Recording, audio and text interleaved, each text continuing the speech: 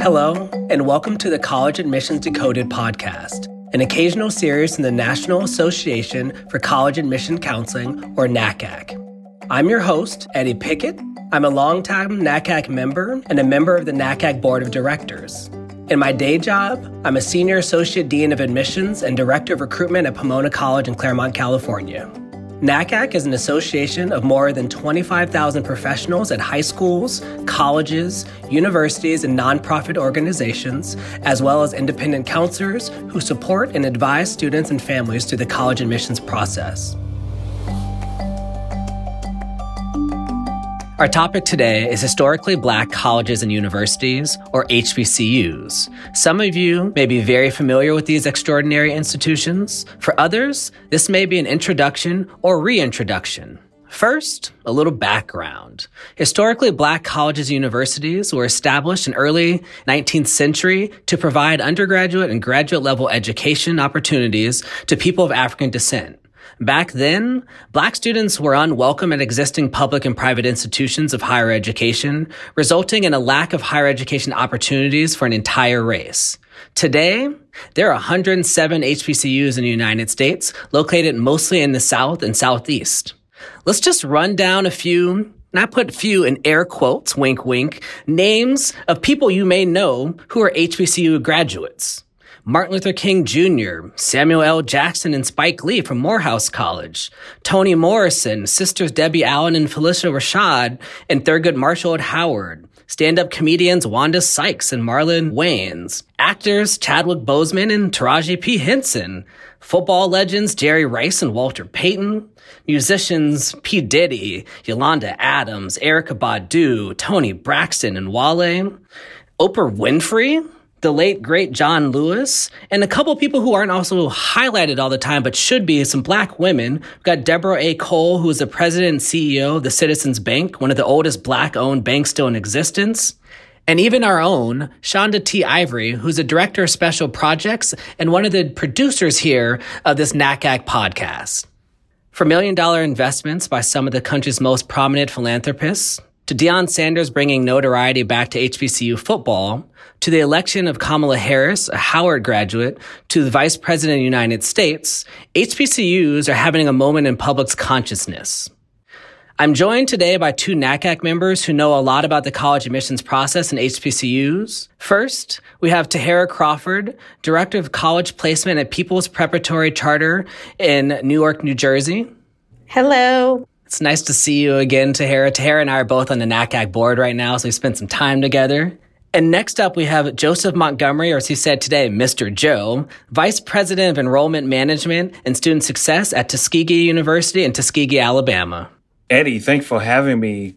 Yeah, we're excited to have you both. As a person who has multiple HBCUs in my own family, I'm excited to have this conversation. So we're just going to jump in. Can you both tell us a little bit about your background and the work you do with HBCUs? I think we'll start with Joe. Well, my background started in my undergrad. I started with historically Black colleges and universities as a first-generation student in 1996 at Voorhees College. It's located in Denmark, South Carolina. And then I continued at Voorhees and started my admissions career there. And then later had some what I call big historically Black college and universities experiences at the North Carolina A&T State University, where I worked in admissions and also obtained a graduate degree from A&T. Shout out to A&T and that track team right now, too. If anybody watches college track, they've been a top track team for the last couple of years. Tahirah, what about you? So, like Joe, I am a double HBCU graduate. I have done my undergraduate education at the Standard of Excellence, Hampton University in Hampton, Virginia, and then went on to become a legal eagle and got my Juris Doctorate from North Carolina Central University School of Law. And I like to say that I am a self-proclaimed HBCU expert because every single person who has gone to college in my family has gone to an HBCU on the undergraduate level. So we cover a lot of different institutions and a lot of different experiences. So I tell the people all the time that it is a lifestyle choice for us that runs very deep. I love that. And shout out to those Pirates at Hampton. That was one of the first college campuses I ever visited. My aunt went there, and so I used to go hang out with her. So always fun, and I love me some Hampton. Life-changing. Yes, ma'am. HBCUs have always offered access to higher education. Can we talk a little bit about why that access to higher education is even a question today? So I think that, Eddie, that when you have conversations with extended family members, church members, and so on that are in the professional world, you begin to realize that the incubation point of their career started at historically black colleges and universities. But we have a tendency of masking behind where we got our professional degrees from. And it doesn't highlight the hard work that was done at the historically black college or university to really kind of set the trajectory for people in our community who we view as being successful, teachers, doctors, lawyers, and the alikes. And so when we start asking the question around why and access and so on, our campuses have always had virtually an open door policy where we started from a point of really providing a way from training to then formalize education. And so our goal was to make certain that we provide knowledge that will then provide skills that will then lead to employment opportunities. And if I may add something to what Joe has already said, is that I think that access still continues to be a question today, particularly in the Black community, because of a conversation that is often marketed and targeted to our students. And that is if college is even the right choice for them. And so I think, we could debate all day if college is right for everyone and that whole conversation. But I think often what happens with a lot of students in our community is that we have this conversation of, are you ready? There's a readiness conversation. Do you have the soft skills and the non-cognitives to make the transition? That I think may be intimidating for a lot of students. And so it may seem as if higher education is not as attainable or not accessible for many of our students. And I think that HBCUs kind of lead the charge in dispelling that myth often. I love that idea of dispelling the myth. That's one of those pieces we always talk about. Like, what assumptions are you making about these people that you may or may not know? And thinking about community, Tahirah, you said something about community in there. I want to pick up on that idea of community. So what do HBCUs offer students that other institutions may not? And let's just start with homecoming, because we got to talk about homecoming at HBCUs. Oh, gosh. Listen, homecoming is so big that I have started planning 2 years in advance for homecoming 2022 and being on the yard and what that's going to bring. But really, to answer your question is that there are many life lessons and experiences that will happen at a HBCU that I would argue cannot happen anywhere else. There is a pivotal period in every young person's life that college, is meant to help guide you through. And I think that to do that and have the opportunity to have this self-exploration in a place where you can, what I like to say, fail forward and achieve at the same time with a community of people who can be your peers, can be your elders. They offer support and guidance, and they also offer condemnation when appropriate too.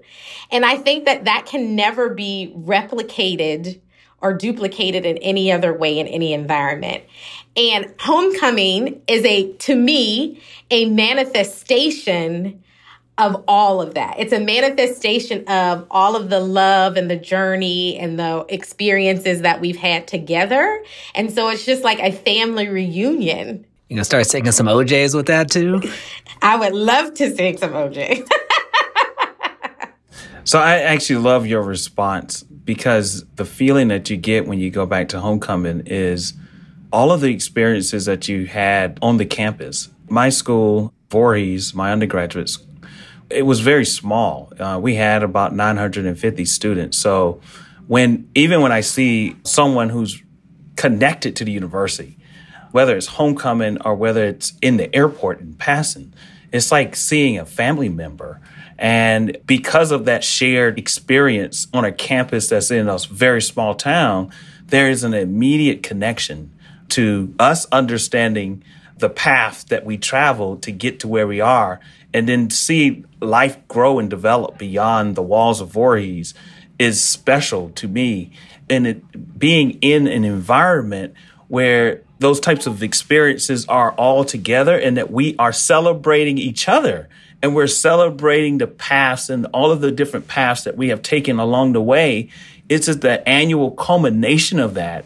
And it also gives me hope that the dreams that I have in the future are still attainable because we encourage each other along the way. And I would not trade my experience for any other experience. It was the first time I was able to love myself as a Black person in America, but love myself as an educated Black man in America while I was in an HBCU. Prior to going to an HBCU, I had only had 3 African Americans that taught me from kindergarten to 12th grade. And it was the first time I sat in the classroom or sat in an environment and I looked at the community that I was in, and it fully empowered me that I had the intellectual prowess to do well in school and then also have this sense of pride about it, right? And so that's what Voorhees gave to me. That's why I continue to work in the HBCU space, because I see that happening today at Tuskegee. Mr. Joe, I loved what you said there about the pride and the passion. I want to pick up on that. Graduates and employees and other affiliates with HBCUs are so passionate and prideful with them. Tahirah, can you tell us how that pride and passion are built on campus and how folks have sustained that? Yeah, I mean, honestly, trying to put that into words is a very difficult thing to do. I like to say it's transformational, but pride, tradition, and heritage is woven through almost everything that we do as students at HBCUs, from orientation to classes to your extracurriculars outside of class, experiential learning. Like, you will have a lesson in tradition and heritage in almost everything that you do. And so I think what all of that culminates into is this sense that you are contributing to a legacy that goes well beyond you. And I think the pride and the passion comes from you're thinking of, I have to be a good steward of X's legacy. So for me as a Hamptonian, I want to be a good steward of Booker T. Washington's legacy. For those who come from other institutions, you may be a student at Bethune-Cookman. You will say, I want to carry out the legacy of Mary McLeod Bethune. Because quite honestly, if we think about the history of HBCUs and why many of them exist, it is because we were finding ways to endure and thrive in an environment that did not want us to endure and thrive. And it means something when you can say hundreds of years later, because of decisions that people like me made and continue to make, these institutions live. A professional class of Black people in America exists that would have not existed but for X, Y, and Z. That gives you a confidence that is unknown. So for me, I would say that the passion comes from a purpose that is greater than just ourselves. We are very much taught that we are in a walk and a journey for our lives, but for the betterment of others' lives. So we are on this walk, we're on this journey, we're doing this thing, we want to be great professionals, but it's not just about us, it's about the greater good of our whole community as we move through. And so that is a heavy weight when we sit back and reflect on it, but it's also a great fuel and motivator. And I will say, Joe is at Tuskegee, who Booker T. Washington's founder is a founder of Tuskegee. So I like to say that's our sister institution. But the rich history at even the institution of Tuskegee is amazing. Can you imagine George Washington Carver to be a student, walk on those grounds every day? You feel it in your spirit, to be quite honest. And if you're doing that every day as you're walking through campus, you cannot help but to feel passion and pride. That sense of pride just keeps coming back and back. And I just love to hear that personally. I mean, I didn't go to an HBCU. Again, I have multiple family members who do. And so we have this conversation like, hey, what was different about your institution versus mine? So an HBCU versus a PWI, which is a predominantly white institution. Now it's also being known as historically white institutions at some of the schools too. But there's a different experience there. You know, for me, I went to school from high school with 4,000 people and 30% Black, to college with 1,005% Black. You want to talk about an experience and a culture shock? Oh, it was a culture shock. So I found myself watching Drumline every single day on campus. Like, that's what college is supposed to be like.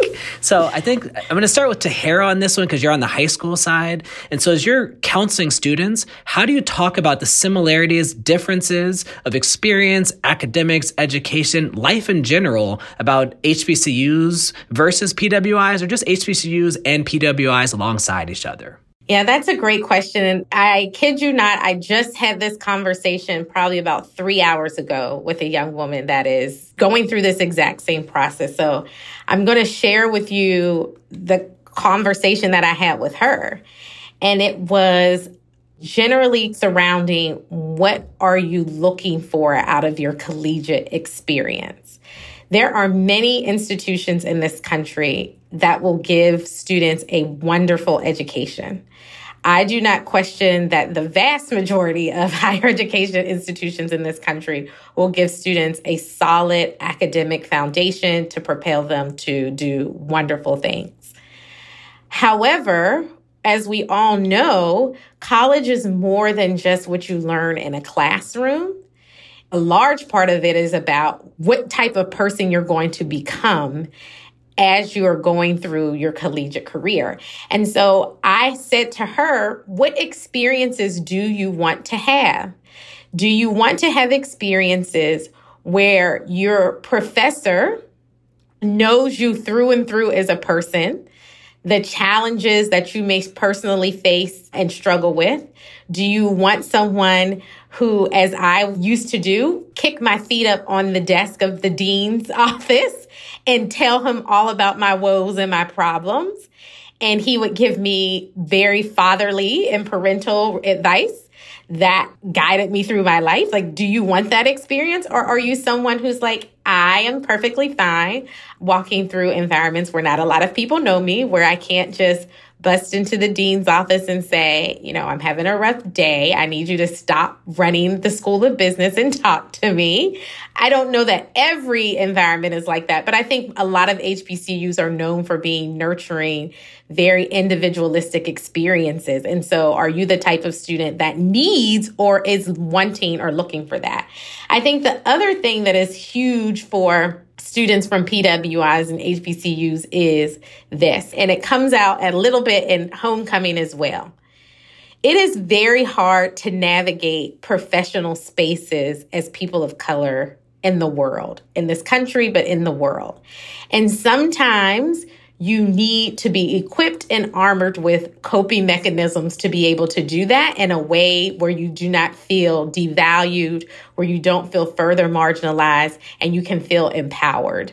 And I think that experiences at HBCUs gives you not reprieve, I don't want to use that word, but it gives you time to armor up to engage the world in a particular way. So I think that that is huge. And I do not think that every student needs that. I think that there are some students who come ready to engage all different types of environments and don't need the same tools and resources as others. So I think, you have to go get on those campuses and evaluate that for yourself. But I will finish my answer with this. There is grooming, there is preparing, and there is learning that happens outside of the classroom that cannot be replicated or taught anywhere else but in HBCU. I will stick by that statement.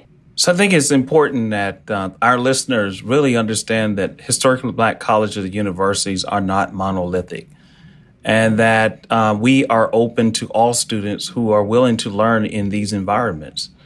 And that just like you take the opportunity to learn other institutions as individual institutions, that prospective students and families who are thinking about maybe studying at historically black colleges and universities, that they would take the time to understand the fabric of these institutions. Not all of our institutions are good matches for every brown student. Not every non-brown student should match with a PWI.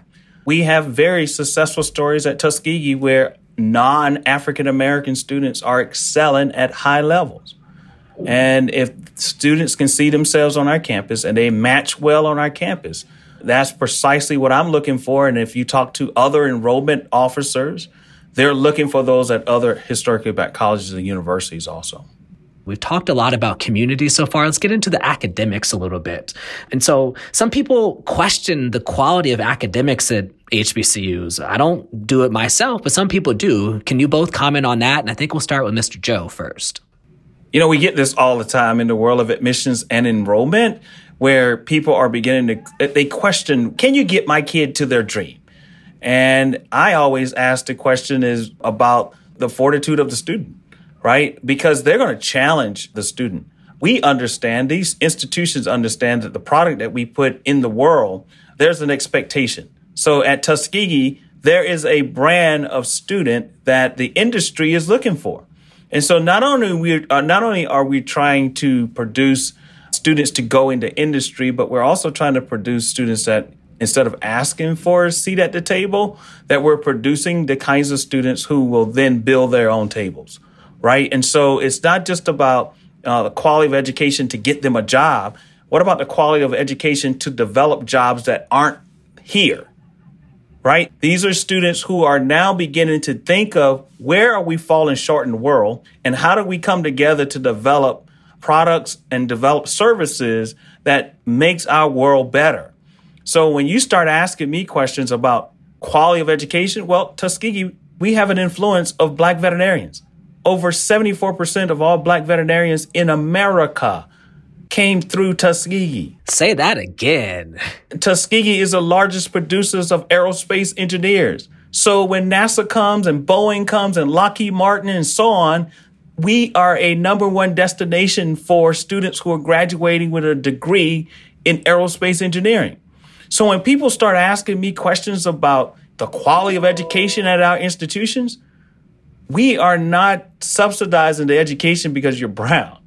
What we're doing is we're saying, okay, you are at the starting line, and your starting line happens to be behind the starting line of other people. But it doesn't mean that you can't get to the finish line. You can get to the finish line, but it may not be in a 4-year graduation rate. It may not be in a 5-year graduation rate. It may be that you are here for 6 years. These whole things about rankings and completion rates and so on, it is, how about all the students that we help get to par and they transition out of our institutions and then become successful at the other institutions, right? So our work is not just about the completion rate, but our work is, what did we do to influence what's happening in our community of people? And Joe honestly took the words out of my head. I was going to say my mouth, but out of my head, is that there seems to be this correlation often with graduation rates and quality of academic experience. And HBCUs, I think, often suffer from just people making this correlation. Well, how many people are you graduating and things like that? But I tell people all the time, yes, that is somewhat of an indicator of academic preparation there. But can we just talk about that it's also a representation of HBCUs being institutions that are taking on some of the most vulnerable and highest need students that other institutions aren't willing to take on, and then servicing them, simultaneously attacking so many different problems, right? While being underfunded and under-resourced. Truth. Absolutely the truth. I think there's two things I want to pick up on there. There's a finance question, which we're going to get to after, but the academic quality and some of the statistics, let's dive in a little bit into that. We'll just use STEM as the example. So Howard is the number one producer of Black pre-med students. Xavier University of Louisiana in New Orleans is the number one producer of Black medical graduates, and they only have 2,500 students.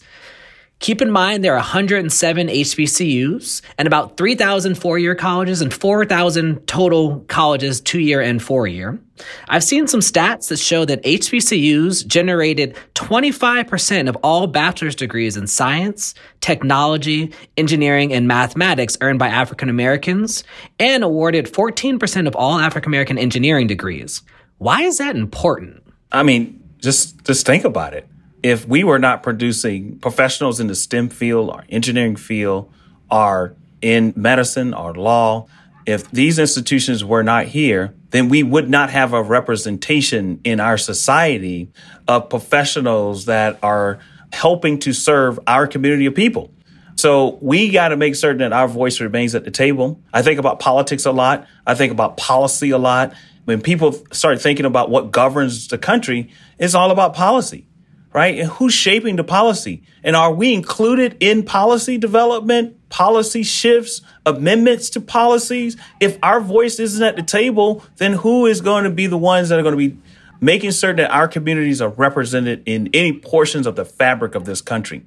And so our institutions have been able to produce professionals that will allow us the opportunity to be at the table, to make certain that our voices are included. So just a quick stat, in 2020, non-Black students made up 24% of enrollment at HBCUs, compared to 15% in 1976. So almost a quarter of the enrollment at HBCUs are non-Black students. I want to toss that in, but Tahirah, I want to hear your answer to that as well. Why it's important to me is that I imagine if every student, if all of our students who come from our community are able to access places where they have the ability to put in their skills, their talents, all of their abilities in a place that will be very supportive, that will push them to reach a certain standard and result, imagine what those numbers would be like. So to me, it's important because it's indicative of all that HBCUs can do when students are given the opportunity to access that type of education. You know, you triggered a thought, Tahirah. I had a conversation with my 15-year-old. I'm in a fraternity. And so it was kind of like a father's bring your son type situation. And I'm introducing him to all of the fraternity guys. And we were riding home and he was just like, oh, I mean, there's a lot of doctors, there's a lot of lawyers, there's a lot of military officers. And I'm like, that's abnormal. It's abnormal to walk in a room where you got colonels and generals, along with physicians and attorneys and so on, and they're all Black men. It is abnormal, and I need you to understand that all of those men work their butts off to get to where they are. But many of them, when you think about their start, they had their start at historically Black colleges and universities. I think finances in the Black world and the HBCU world have been, a hot topic, we'll say, but a lot of people forget about the history of how the U.S. has not necessarily helped Black folks. There's a really good book called The Color of Law, A Forgotten History of How Our Government Segregated America, that will show you the disparities between Black and white wealth and how also the government played a part in this. So I think I'm going to throw this to Mr. Joe first, and that question being just the cost of attending college increases each year. What is the value of attending an HBCU relating to the cost of attendance? So this is a topic of conversation at a place like Tuskegee constantly because we are a private institution. Our cost of attendance is direct cost of attendance is about $35,000 a year. And then we say cost of attendance is at $41,000. With 65% of our students at Tuskegee, they are Pell eligible students. And so the value of the education is valued based upon what happens with you beyond your time at Tuskegee. What happened if you didn't have this opportunity? What earnings could you potentially have, your max earning potential? And then think about and talk about what happens with most of our students when they graduate from this university. And so there is this value proposition. I think we've also sold a falsehood in America that every student can go to college with a scholarship. I have to shift that conversation a lot about investing. What is your personal investment in the work that you're doing? And that's in self-investment coupled with all of the work that we're doing to offset the cost of attendance. Our institutions don't have large endowments.